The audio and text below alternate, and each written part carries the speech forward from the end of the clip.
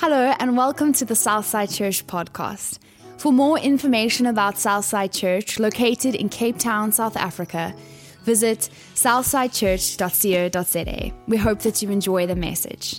Hello, we are in week 2 of a series called In Search Of. And we are in search of many things in our personal lives. Sometimes it's information that we can gain by using search engines, but it's also often things like the search for happiness or purpose or relationships. Last week, we began this journey by looking at the search for our calling or purpose and the blessings of God. And today I want us to look at the search for happiness. Happiness is ever present in our cultural conversation and often at the forefront of our minds. Advice on how to be happy is everywhere.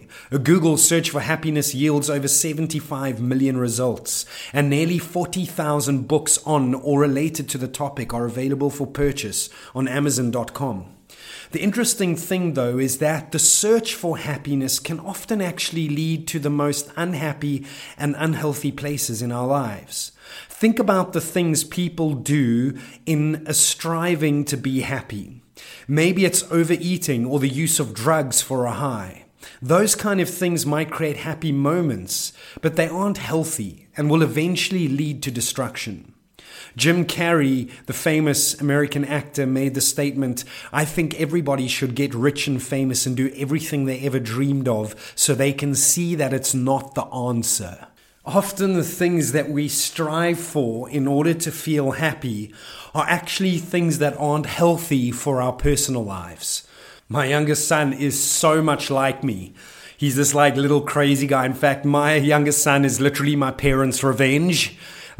I was a difficult little young boy growing up, and I'm having the revenge right now with my youngest son. And one of the things about my youngest son is that he's got a sweet tooth just like me. And so he loves dessert at the end of dinner. So he'll walk into the kitchen sometimes and he'll have his plate and there's still vegetables on the plate. He'll put it down by the sink and say, "Dad, I'm finished." Now, I know that he hasn't finished because he hasn't eaten his veggies, but he wants the chocolate that's his dessert. My son is aiming toward the goal of the chocolate that will make him happy, while as his parent, I'm going, whoa, you need to eat your veggies because they're going to make you healthy. I have an understanding of what things could look like in his future if I simply gave him everything that made him happy. He would eat chocolate for breakfast, lunch, and supper. He wouldn't have teeth by the time he was a teenager. He wouldn't develop properly, and he would have huge problems with his physical health. I'm more concerned about him eating the vegetables first because I know in the long run, his health is more important than his happiness. And God, as our good Father, feels the same way. He's more interested in your health than the shallow, superficial, momentary experience of happiness. In Nehemiah chapter 8, verse 10 in the Bible, it says that the joy of the Lord is our strength. It doesn't say happy moments give us strength. It says that the joy of the Lord is our strength. And strength in this verse is a Hebrew word meaning a place or means of safety, protection, refuge, or stronghold. When we are not happy, when we feel weak externally, when our world is not what we want, we are still able to be strengthened by running into the inner protection refuge of joy that's cultivated by our confidence in the goodness of our God. Because if I'm not happy, I still know God's ensuring that I'm healthy. Happiness is something that is determined by the external, while joy, the joy of the Lord, is cultivated internally. The American journalist, novelist, and screenwriter Adela Rogers St. John's wrote, "Joy seems to me a step beyond happiness. Happiness is a sort of atmosphere you can live in sometimes when you're lucky. Joy is a light that fills you with hope and faith and love." And when I read that description, it reminded me of a moment documented in the pages of history from the Bible about the life of a man known as the Apostle Paul. There was one moment in his life where he had been accused and then beaten and placed in a prison cell. And in the moments while he sat in those shackles within the prison, while his external world was an unhappy place, He didn't lift his hands in protest against God, but raised his hands in praise to his good Father. Somehow it seems that Paul had found an inner strength in his God while his outer world was falling apart. He experienced the joy of the Lord, which gave him hope, faith, and love in an unhappy situation. And God wants you to experience this joy in the midst of every moment of your life. The American theologian Timothy Keller said, God is so committed to your ultimate joy that he was willing to lunge into the greatest depths of suffering himself for you. So maybe our focus throughout our lives should be cultivating the joy of the Lord rather than pursuing happiness. An online article called Psychologies explained that joy is more consistent and is cultivated internally.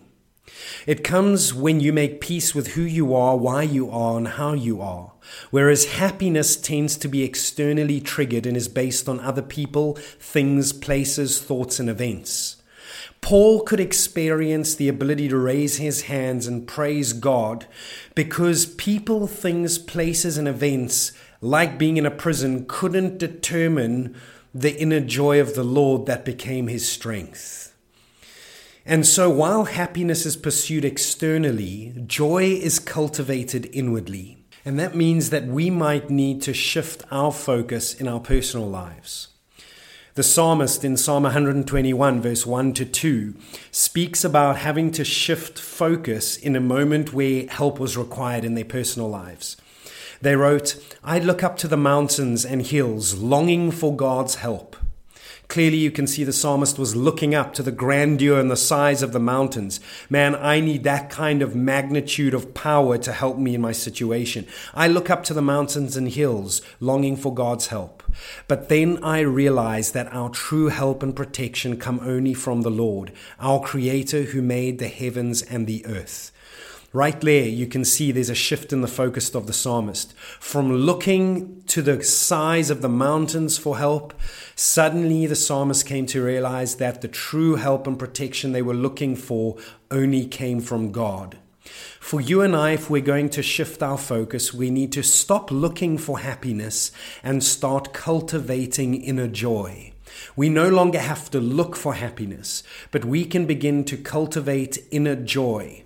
Because our God is powerful, and the same power that raised Christ from the dead lives inside me. That joy is on the inside, and the joy of the Lord then becomes my strength.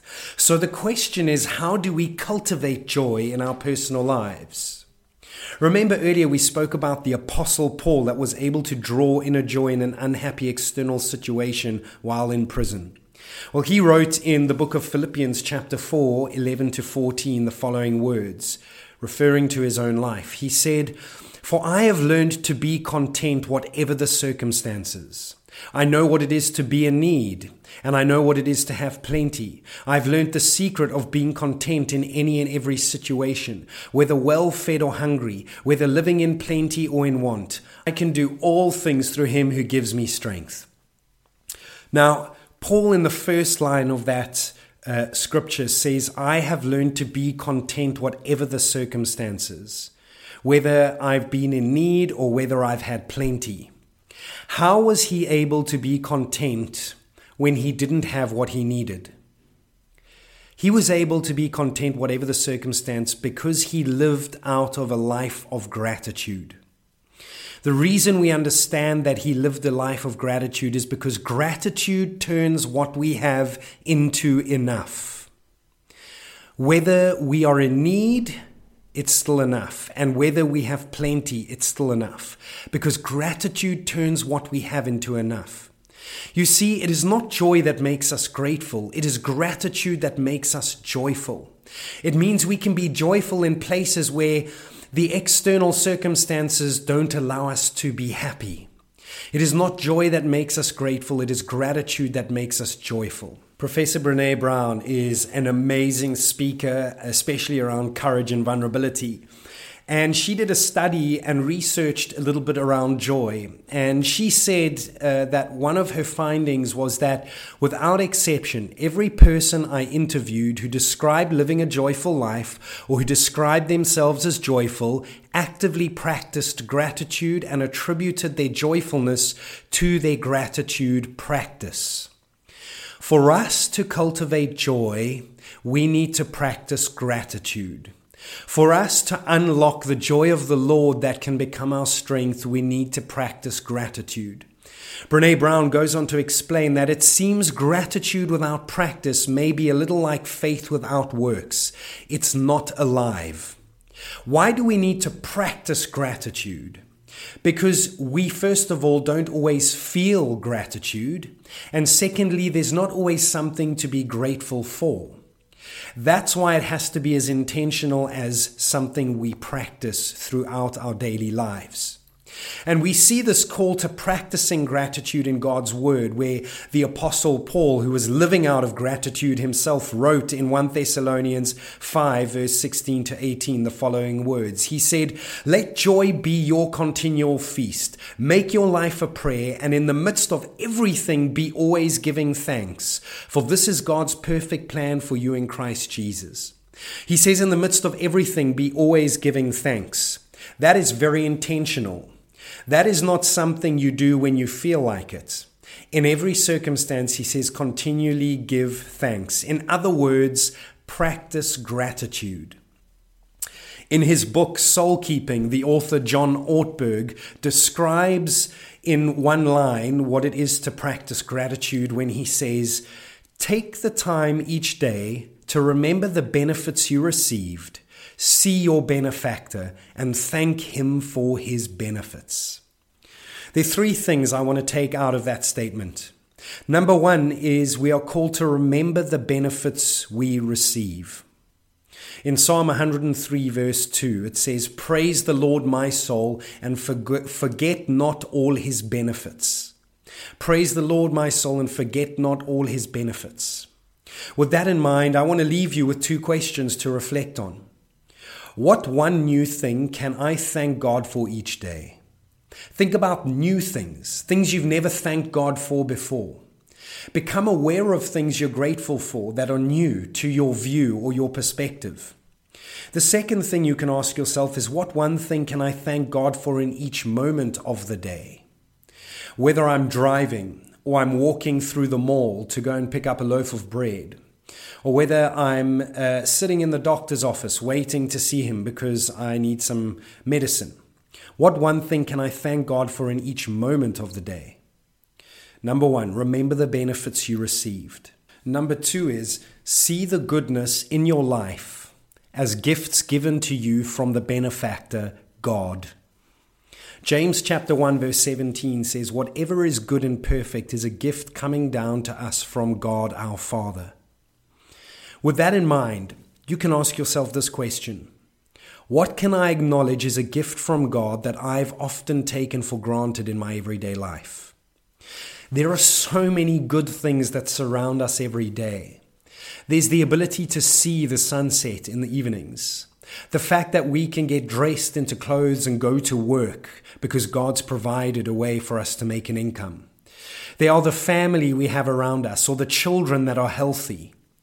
And so what can I acknowledge is a gift from God that I've often taken for granted in my everyday life? Point number one, remember the benefits that you've received. Number two, see the goodness in your life as gifts given to you from the benefactor, God. And number three, thank God for the good things he's given you. And the question here is, where in my everyday do I intentionally engage with God and give him thanks? It needs to be intentional if it's a practice. And so if we can think about one new thing to thank God for each day, if we can think about things to thank God for in each moment of our day, and if we can acknowledge the gifts God gives us that we often take for granted in everyday life, then we can begin practicing gratitude and cultivating the joy of the Lord that becomes our strength. Albert Einstein said there are only two ways to live your life. One is as though nothing is a miracle. The other is though everything is a miracle.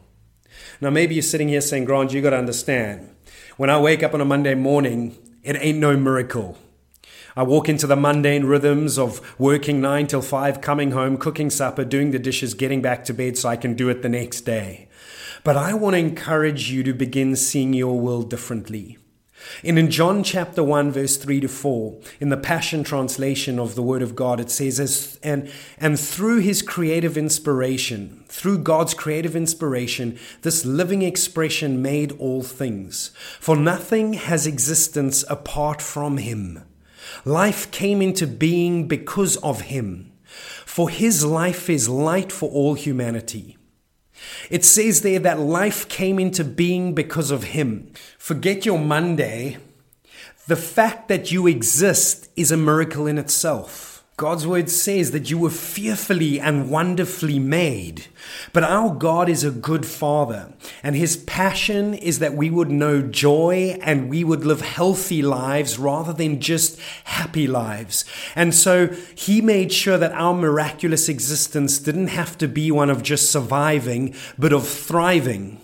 You see, the miracle of our lives is not just life, but being able to live in the light of God's salvation. Because in John chapter 8, verse 12, Jesus says, I am the light to the world, and those who embrace me will experience life-giving light, and they will never walk in darkness. The miracle of our lives is not just life, but living in the light of God's salvation. Therefore, if God did nothing else for you, it would still be enough. If God did nothing else for me, it would still be enough. It would be enough for me to get up every day and live with gratitude regardless of my circumstances.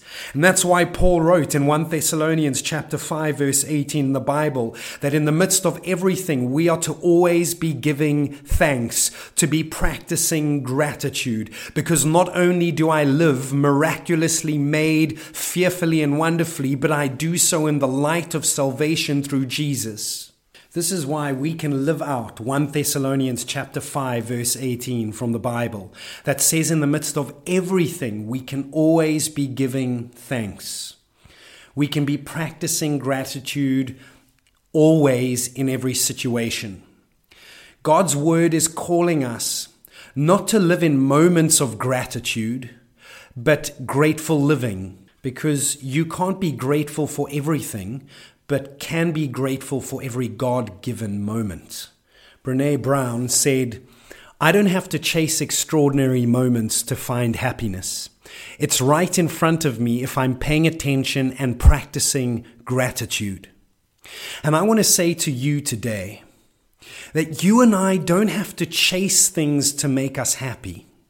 In fact, part of the power of being a follower of Jesus is that you stop living a life burdened by striving, and you begin to live with surrender to the sovereign hand of God when you can't control your situations.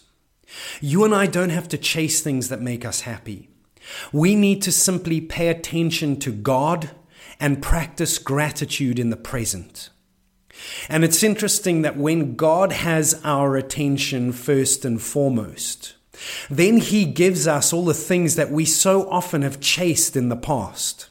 In Matthew chapter 6 verse 33 it says, so above all, constantly chase after the realm of God's kingdom and the righteousness that proceeds from Him. Then all these less important things will be given to you abundantly. And so today you can begin the practice of gratitude by simply paying attention to God and practicing gratitude in your present. I believe that there's some of you that have found yourself in an unhappy environment externally, a little like Paul in the prison. But there's a power in shifting your focus from looking at your external situation and focusing on the things that you are grateful for and the fact that God is present in the midst of your prison experience. And as you begin to express your gratitude through praise before God rather than protest, those are the moments in which those prison gates can fling open, leading to your deliverance, where God can give you the things that you desire. And so I pray that as you lift your gaze to God, as you begin to practice gratitude, the prison places in your life would have the doors flung open and the shackles fall from your feet. That's my prayer for you wherever you might find yourself. So keep focused and paying attention to God and practice gratitude right now in your present.